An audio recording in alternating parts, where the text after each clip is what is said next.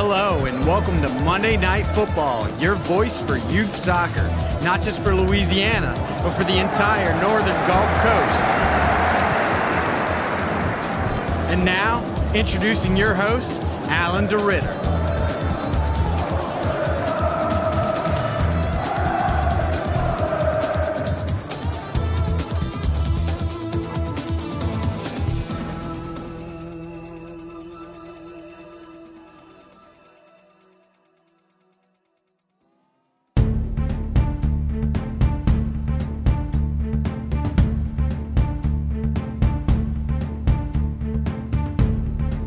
Hello everybody and welcome back to Monday Night Football, your voice for youth soccer. We're starting another month, the month of August, and soccer continues to roll. We start off our show with a prayer, and Father, Son, Holy Spirit, amen. Dear God, thank you for letting us have this show. Thank you for our sponsor, Olive Branch Cafe, and all they do for us. Pray also that we'll continue to keep this conversation going of what's best for our players. And please help us be able to get into a direction where that is genuinely done and not just lip service. In Christ's name we pray. Amen. And Father, Son, Holy Spirit. Amen. Okay, we're going to, after the break on our second segment, we're going to talk a little bit about tournaments and whether or not we should have them and what kind of format should they be in and how much should they be worth. Okay, that's a big deal for high school soccer. I know club soccer starting right now this week. I'm meeting with my board tonight, but a lot of us are making our high school final selections, like to who we're going to play, what tournaments we're going to play in, whatever. And I've been talking to coaches, and we're going to try to investigate what is quote unquote best for the kids. Okay. But before the break, have you been watching the TV? Okay, I watched in the last 24 hours, we were able to watch the U.S. men beat Mexico and the U.S. women get shocked by Canada. And it's been something to watch after watching the Euros, okay? Yesterday, when I was watching the U.S.-Mexico game, I kept hearing tearful congratulatory statements about how great our team was playing, and we were very, very young, and it wasn't our A team, and we were playing against Mexico's basic A team, but the level of play from both teams was so fast and direct. I don't think there's any chance of that beating Italy in Qatar.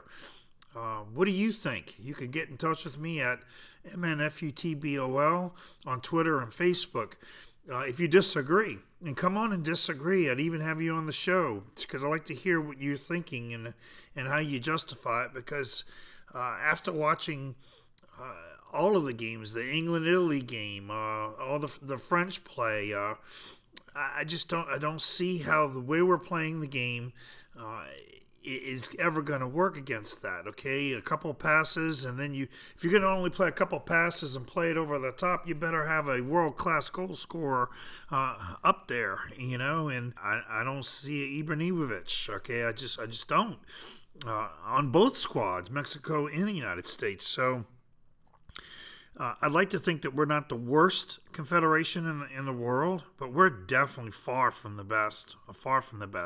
Watching Copa America kind of got out of control with all the diving, whatever. But the fouls last night, it was like a boxing match, in my opinion.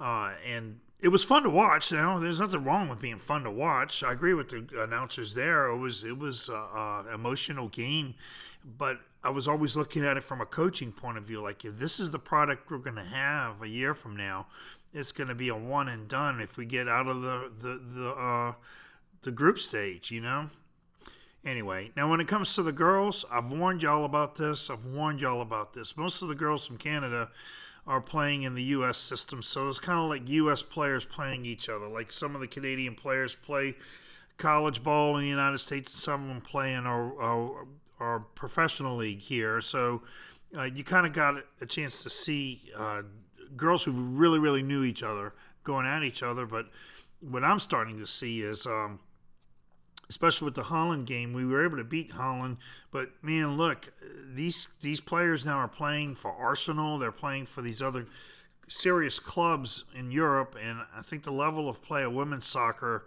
is just going to go up through the roof.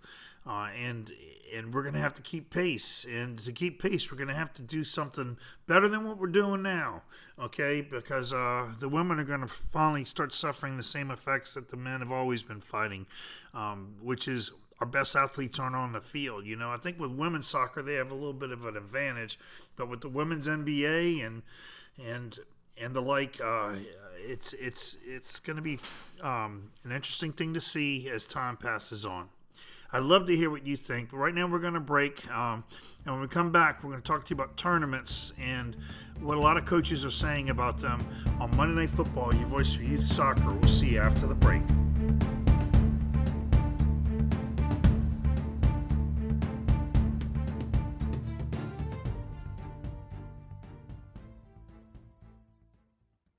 At the Olive Branch Cafe, only the freshest ingredients go into everything we serve. Our dough is prepared daily, and now the West Bank's best-tasting pizza is delivered 10:30 a.m. to 9:30 p.m. 7 days a week.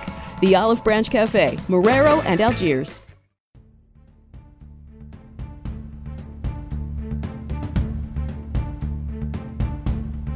Hello, everybody, and welcome back to Monday Night Football, your voice for youth soccer. I'm Coach Alan Dritter. I'm the head soccer coach at De La Salle in New Orleans for the boys and girls, and the director of coaching at Soccer Innovations.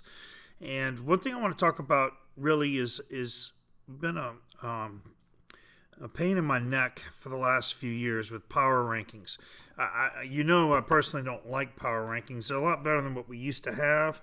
But one of the reasons why I don't like power rankings the way they exist now is that they've totally destroyed one of my key elements of building a team, and it's tournament play. It's almost to the point where I'm considering not playing any tournaments whatsoever. The way it used to be, like I'll tell you about my favorite tournament, which is still the Louisiana Showcase. I've promised Jason as long as I have a team, I'm going to go out there to Lake Charles.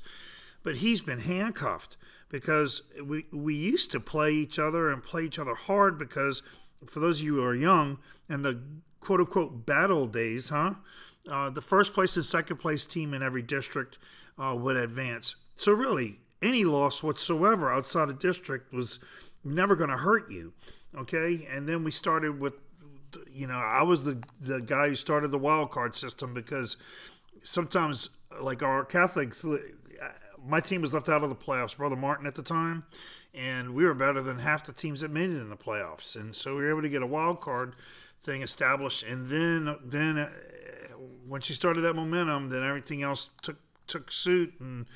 And really the development of us incorporating a power ranking thing seems to be the thing to do. But what people are starting to do now is they're trying to go to tournaments and asking the tournament directors to put them with teams that they can beat that will get 10 wins, okay?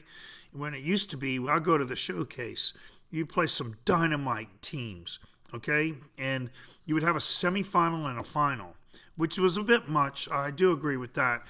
But it's a bit much if you are going to not worry about power rankings. What I used to do in those tournaments is you had to play your bench significant minutes, not garbage minutes, significant minutes. And actually, if you got to the semifinals, there was a group play, then a semifinal and a final. The way it would work is you would play your last game and finish around lunch, and then you play your semifinal at 3, and then the finals were at 5:30.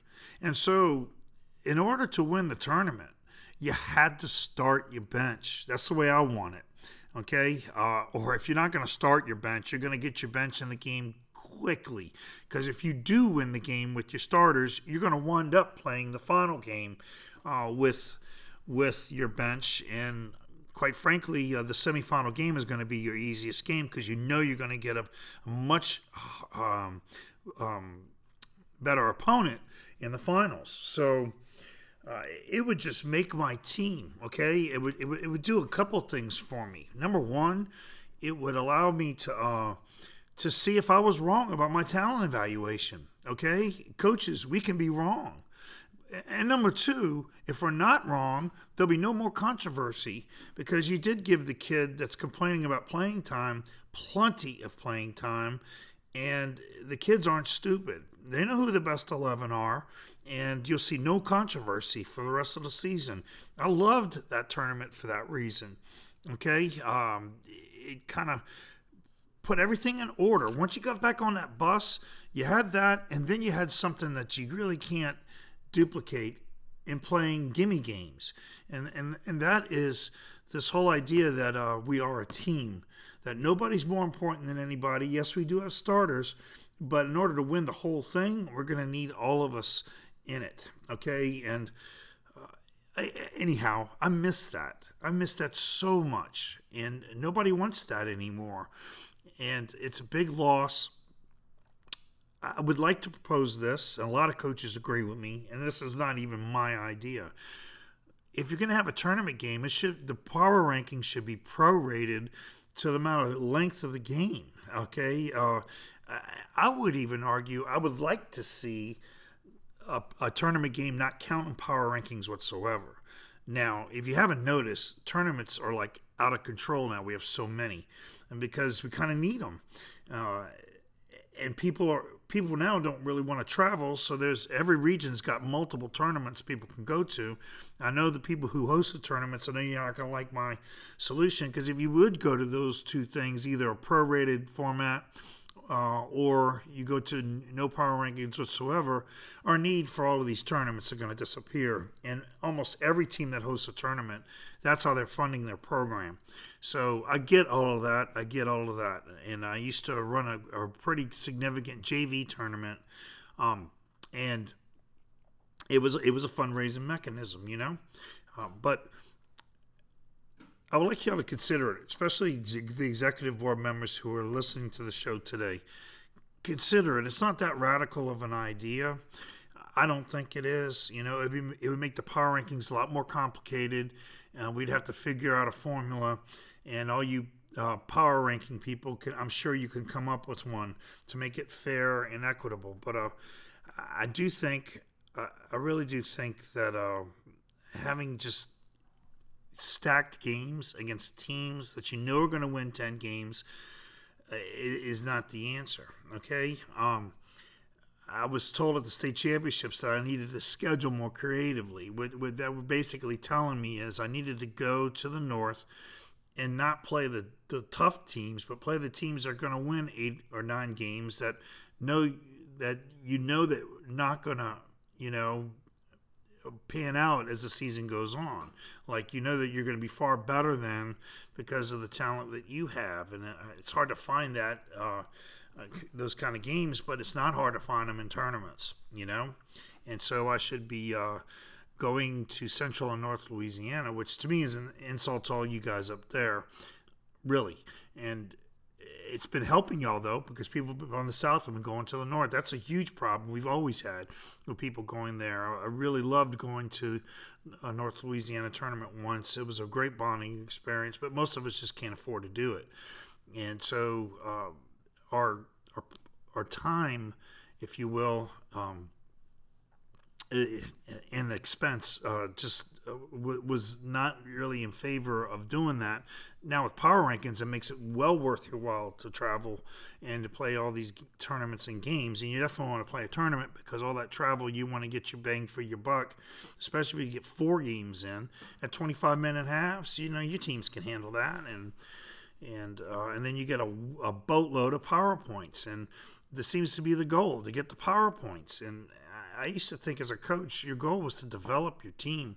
And the only way you could develop your team is to test them. The only way to test them is to play somebody who can beat you, or somebody you're going to have your A game on in order to beat. And that's just disappeared. And I've been called a dinosaur for thinking that way. And I really don't think I'm wrong here, because a lot of teams belly up in the playoffs. They really do, because they're worried about power rankings instead of development. And another thing I think we got to think about that's not my idea is this whole idea of if we're gonna count district games, a lot of these district games hurt our power rankings, and something's got to be done about that too. All right. I don't know what else to say there. Do we count district or not? I tell you, if we have a public-private split, which we're going to be doing a show on that very soon, it looks like it's gaining a lot of momentum, and I really do not want to see a split. But if we would have a split, I don't think there would be a need for district. Like, I'm also a football coach, as you know, and winning a district championship in football is damaging to your power ranking, and nobody cares, okay? The games that mean something are the games that you play outside of district, in the games that you play outside of like when you get to the semifinals. And it's sad, you know, to put kids on the field and them knowing that this game is going to hurt you, win or lose, you know.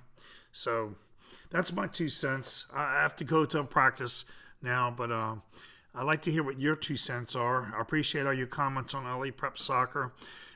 If I offended any of you out there, I didn't mean to offend any of you out there. Okay, we all have opinions, and you have a chance to voice them here. All the opinions I voiced today were done in conjunction with conversations I had with other coaches.